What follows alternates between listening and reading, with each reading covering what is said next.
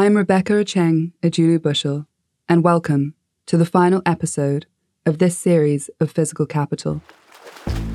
We've explored the human relationship with water, what draws us to it, how we use it, what we gain from it, and what it can take from us. We've looked at swimming from multiple angles and hopefully painted a near complete picture of the sport. We've explored swimming through the prism of physical capital, discussing the physical attributes that can give you the advantage in the sport of swimming and how they've been used to achieve greatness.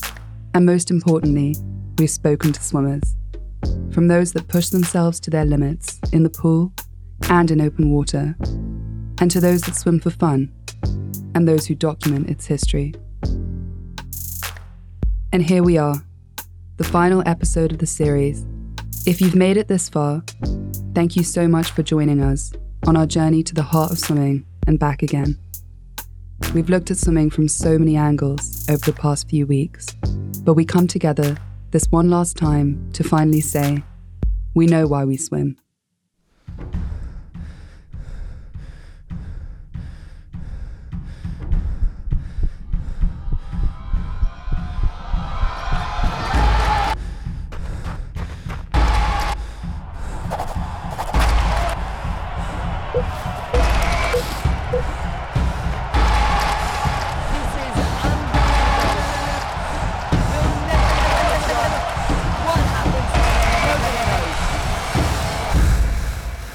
We set out to answer the question, why do we swim?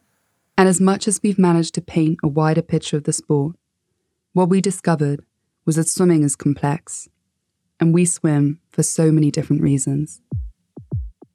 We swim for all of the reasons, survival, well-being, community, competition, flow. I mean, I answered that question in that way in the book because I think that those 5 different ways of answering the question hold so many of the whys of the reasons, and I think it worked really well to hold, so many of the feelings and the experiences and the people, and the characters and their stories of humanity, right?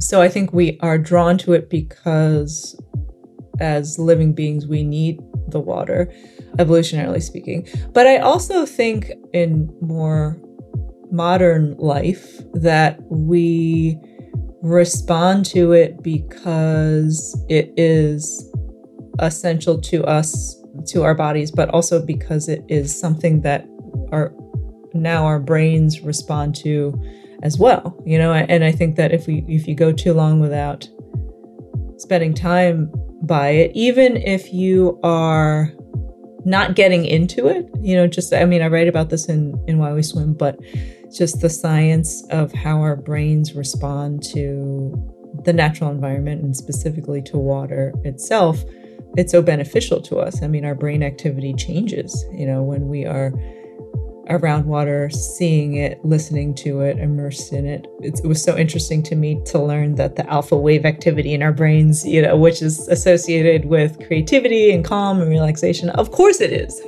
Of course it is. But we didn't know that until we stopped to parse that out and do all of the required experiments to give us that data. But we knew that, we knew that to be true for a long time. And I think it is evolutionarily based, but also now there is a sense of, we draw a sense of well-being from being around the water that is so essential to existing in modern life. What that is, so it is quite a constructive life and existence we have. And when we return to green spaces, blue spaces, we feel better. We feel more connected. And, something that I have talked about and written about a lot is this sense of awe and wonder that is so essential to health. We heard Bonnie say this at the start of the series, but now we hear it with informed ears. Let's open that out a bit more. We are drawn to the water because evolutionarily we need it. It makes perfect sense. Without water, there is no life. And so why would we not feel compelled to check in with it every now and again? Why we swim might be a personal decision, for fun, for health, for competition, for survival. But there's no escaping that we wouldn't exist without it. So, why not ask yourself, why do you swim? I know this all too well from my own career in the pool, but we also swim for glory, to push our bodies beyond our physical limits and to commit to the process, ultimately aiming to be the best. Here's multi-Olympic medalist Cullen Jones. In 2012, my biggest goal was to hear my name. I wanted to hear Cullen Jones representing Team USA. Oh, I always wanted to hear that, right? 2008, I was on the relay, so it was Team USA. That was it. And that's fine. But after being on that relay, what I realized was I get more motivation, not necessarily by me knowing that I am racing, but knowing that across the country at 5 o'clock in the morning, Nathan's training, that Phelps is training, that Garrett's training, that Lochtey's training, and that we are all training so that we can get on that block and be ready for the World Championships, the Pan Packs, the whatever the meet is. And I didn't want to let them down. That was my motivation after 2008. Now you laying in this bed and it's really easy for you to just say, nah, I'm gonna skip today. But is Nathan skipping? You know Phelps is in the water. Get up. That is the power, I think, of a true relay. And I think that that's the power that you can harness if you think about it. Even if you're on a high school team, that's fine. Other swimmers are showing up to practice. You don't want to let those other 3 guys down. Well, we have mixed relays now. Those other 3 people down, okay? You don't want to let them down. So that was always my strength. When it came to the actual relay, again, being a competitive person, I didn't want to be the slowest person on the relay. No. Yeah, I always wanted to be anchored. I wanted that. I leaned into that pressure. Did it scare me half to death? Absolutely. But at the same time, I always found myself to go faster and find a whole nother level than I could have ever found before. We spoke earlier in this series about the timelessness of commitment leading to success. Of course, if you want to be the best, you have to have that level of commitment. And that echoes through all sports and arguably anything you want to achieve in life. But we've also learned that it's not just a time commitment, but a commitment of mind and body as well. Master swimmer and journalist Nick Hope. Swimming is about the full package. You can train and you can perfect your technique. You can perfect your endurance, your ability to recover. But how you handle the pressure of going out on poolside and delivering your best performance when you're in a completely near alien environment where you might have partisan fans, where you may have no fans. I mean, that was something that many athletes actually found more difficult about the Tokyo Games than before, was all of a sudden there was no one there to cheer them on. Hopefully that won't ever happen again going forwards and we'll always have big audiences. But that mentality is arguably just as important. You need to have good physical conditioning and training, but if you cannot get your head in the right place, then arguably you're not going to be able to deliver the potential that your body holds in there. And I think that is something that so many athletes have become much more aware of. And a big part of that as well, actually, is athletes opening up now about the struggles they're having, not just physically, but being able to say, do you know what? And this happened a lot when I was speaking to athletes out in Japan at the recent World Championships, athletes pre-competition, post-competition, saying, do you know what? I have struggled over the last year. Mentally, I have struggled. I'm not where I want to be, or this has been a real challenge for me. And having that openness, I think, can make a real difference to athletes coming through, but also those at the top to know that it's okay not to be okay, that all athletes go through this. And I think that is actually helping a lot more people at the top address the issues that perhaps previously they've hidden. I mean, if you look at Michael Phelps, as we said, the 23 Olympic-time Olympic champion, 28-time Olympic medalist, went through some real challenges during his career. We only found out about those when he was in the newspaper, when something had gone terribly wrong. Now, when you look at somebody like Adam Peaty, who hasn't competed at the last 2 World Championships, one through injury and then this one because he was just open and said, I'm not in a great place. I have had some real challenges in my personal life. And as a result, I need to take a step back.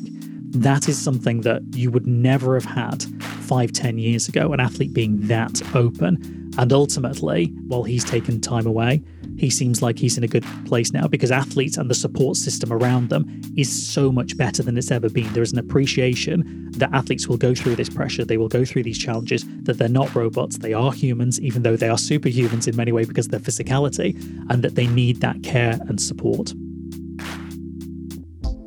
And although it can be physically and mentally draining, we also swim to maintain a healthy body and a healthy mind. 1/3 of the Wild Swim brothers, Jack Hudson. Sometimes people who have had some bad news recently or a bereavement or have an illness or something that they're dealing with, that's quite common, or are just under a lot of stress and kind of looking for an outlet. Quite common in the cities as well, with people kind of working 9 to 5s, quite high stress environments, needing a kind of escape. And something really simple like getting into cold water is very accessible to everyone.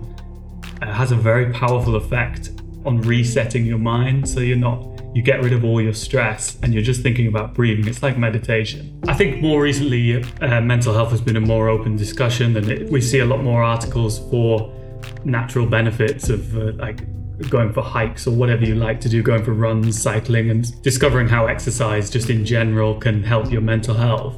And I think the cold water is just the latest iteration of that. It's just another way of managing your mental health. And then the aspect of challenging yourself, which I think is very important as well. So it might start with just a dip and then people are staying in for longer and longer, and it becomes quite rewarding. Jack Hudson talking about the benefits of wild and open water swimming. He also reminded us that swimming can be an adventure. There's a famous book by Lynn Cox, is like one of the most famous endurance swimmers. She's a cold water swimmer, like a pioneer really of the sport. And she has a book called The Day the Whale Came, and she's swimming in California and a grey whale calf passes underneath her. In California, she thinks it's a great white, and it displaces all the water. So as it goes under her, she gets like pulled down, and then there's eventually like a spout.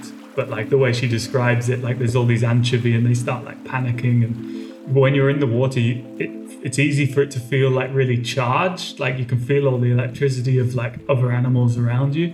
And I had to get used to that swimming here in Sydney because the water's home to so many, like I don't have to think about sharks back home or anything like that. You can just feel the kind of energy around you of like different animals. Yeah, I can't imagine what that would be like having a whale or something swim by you. The myth that Black people can't swim still affects so many today, with catastrophic consequences. A disproportionate number of Black and brown people drown every year because they don't have proper swim safety. And whilst work is being done to turn the tide on this, more needs to be done to change this deadly narrative. We learned that this myth was constructed in very recent history, and Professor Kevin Dawson shared that in his research, he discovered that Black people have, of course, been swimming for hundreds, if not thousands of years. Two things that I found were that Africans were surfing.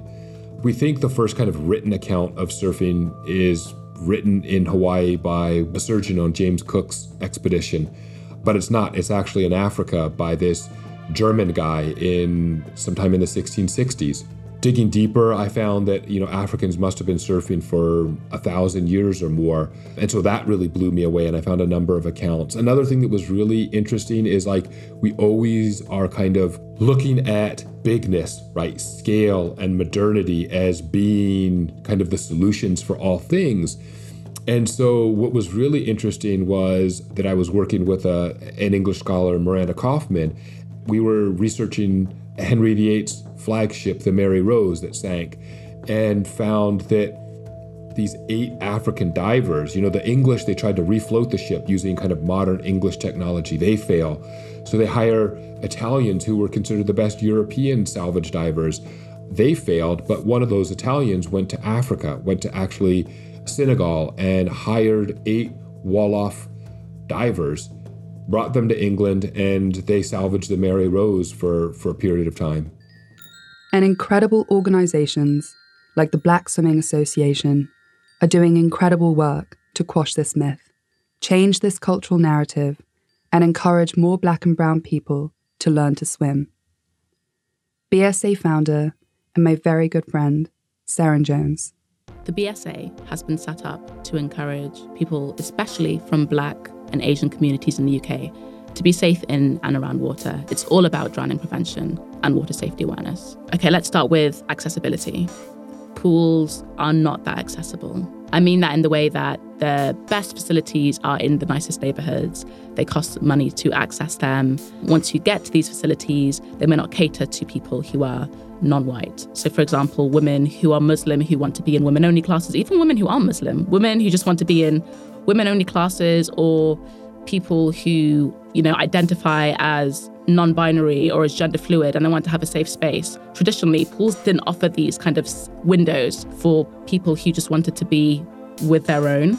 Accessibility also kind of branches into swimwear, because swimwear has only now started to change. It's been amazing to see how swimwear has really started to evolve with the times. Now we've got, oversized swimming caps for black hair or longer hair. We've got modest swimwear, but still there's the issue of financing, because the modest swimwear is really expensive. It's great that it exists, but, can the average person spend £125 on an Adidas waterproof hijab and leggings and a top that she feels comfortable in? That's a very big ask, You've got accessibility, you've got finance, you've got culture, which I've already kind of mentioned, but hair is a huge part of that. And that's something that I more personally decided to investigate and explore when I was a journalist, because hair is the reason my older sister quit swimming. She wanted to have what she called good hair. We know that chlorine is more damaging on Afro hair than it is on non-Afro hair. We know that Black women spend 9 times more than their white counterparts on hair services and products, whether that is literal products that we use every day, or wigs, weaves, braids, locks, relaxer, you name it. Are you going to get into chlorinated water for 30 minutes to ruin something that costs you a lot of money that will last a very long time? Most likely not. But then you also have present day issues that are also affecting people in these communities from getting into the water. We have COVID and the aftermath of COVID. COVID exacerbated these pool closures. Pools that did exist in Black and brown areas in the UK aren't opening up again. And those that are opening up are struggling because of the cost of living, because these leisure centres can't afford to heat the pools, let alone keep the centres open. So there are all these factors, and it's such a nuanced issue. I haven't even mentioned the whole social element of it, the behaviours and attitudes people have towards swimming, aquaphobia, myths of being heavy boned, near drowning experiences, people first, second, third generation here where it was just not a priority to learn how to swim. The priority was to learn English, to assimilate, to get an education. The more I think about it, it's such a humongous task to tackle that we've taken on at the BSA. But we're doing it because nobody really did, It's the fact that every summer I switch on the TV and there's been a heat wave and somebody's drowned. That person always looks like us, always.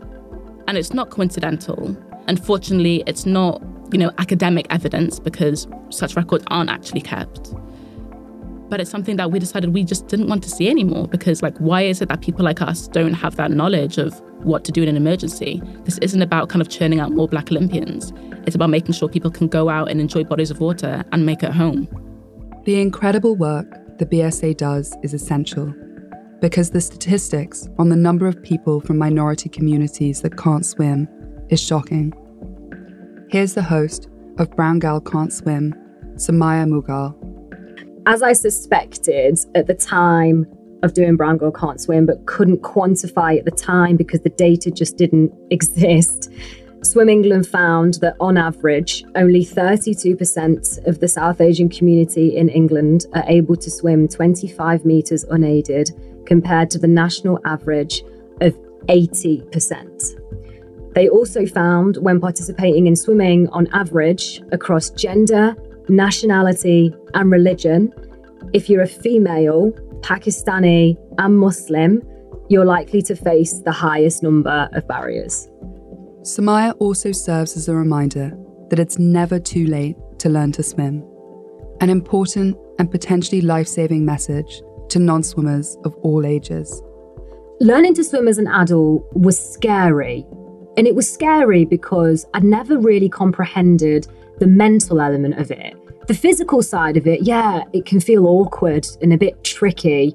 But actually, as an adult, the thing you don't realize is how much your own headspace can get in the way because you might be scared, whether that's of deep water or just feeling like you look a bit silly. And I think the difference between adults and kids is kids can just be fearless, right? They don't necessarily have that fear of what other people are going to be thinking about them and how they're going to look. Whereas as an adult, the most difficult thing for me to learn to swim was me versus my mind. And that really came to the fore halfway through Brown Girl Can't Swim, where I saw a guy almost drown in a swimming pool. He's fine. He features on the podcast. We're now friends. He's cool. But to see one of your greatest fears almost happen right in front of you made all of the anxiety I already had about learning to swim so much worse. And hopefully, adults generally learning to swim will not experience something like that. But it was scary. It was a mental test, but it was the most unbelievably rewarding experience at the same time. A type of joy and elation and confidence boost that I could have never comprehended. So, how does that little girl you met in episode 1 feel about swimming in the water now? The incredible highs and lows of my swimming career took me to places I never expected, all over the world, and to the deepest, darkest parts of myself too. This sport that I loved so much always felt just out of reach. And despite my success, when I realized that the sacrifices I'd already made to get where I was were nothing compared to what was up ahead, I decided it was time to walk away.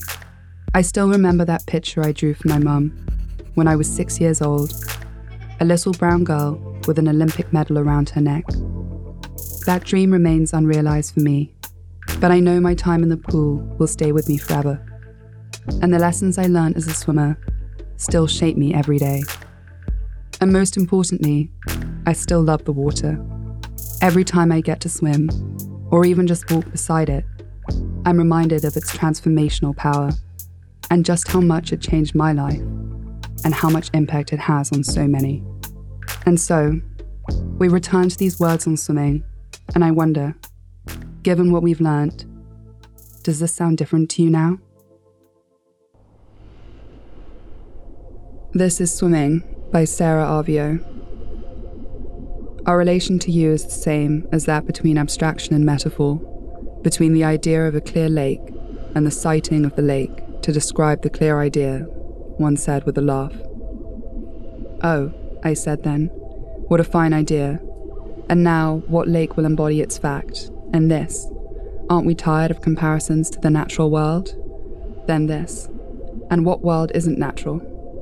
Only the world of the mind is unnatural. And this, it defies nature and defines nature, and won't be defined, the life of the mind. But its death, one punned, perish the thought in the deep, all these questions sink away, and only the swimming matters. Water sliding around the head and heart and hip, arms cresting and curving, with, not against. Carried along on the roll and the rush, a good swimmer knows water won't resist, swift or even slow, but yes, effortless. Are these words merely pretty? No, my dear. Water is the principle of pleasure and of pain, the receiver of the touch. For the cells and tissues are water-bound. With a splash of a smile, one turned to me. What bodies do we choose? A glacial lake.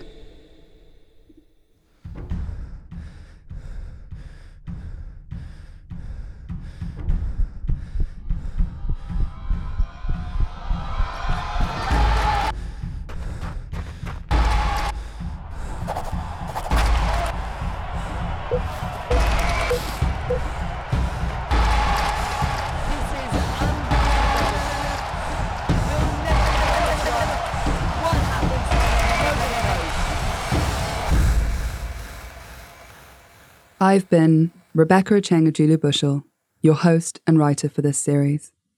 James Deacon has been our incredible executive producer, editor, and writer. Lucy Carr was our researcher and production support. Lauren Eisen has also provided research support, and the amazing Ben Yelowitz on sound design and mixing. This has been a Broccoli production.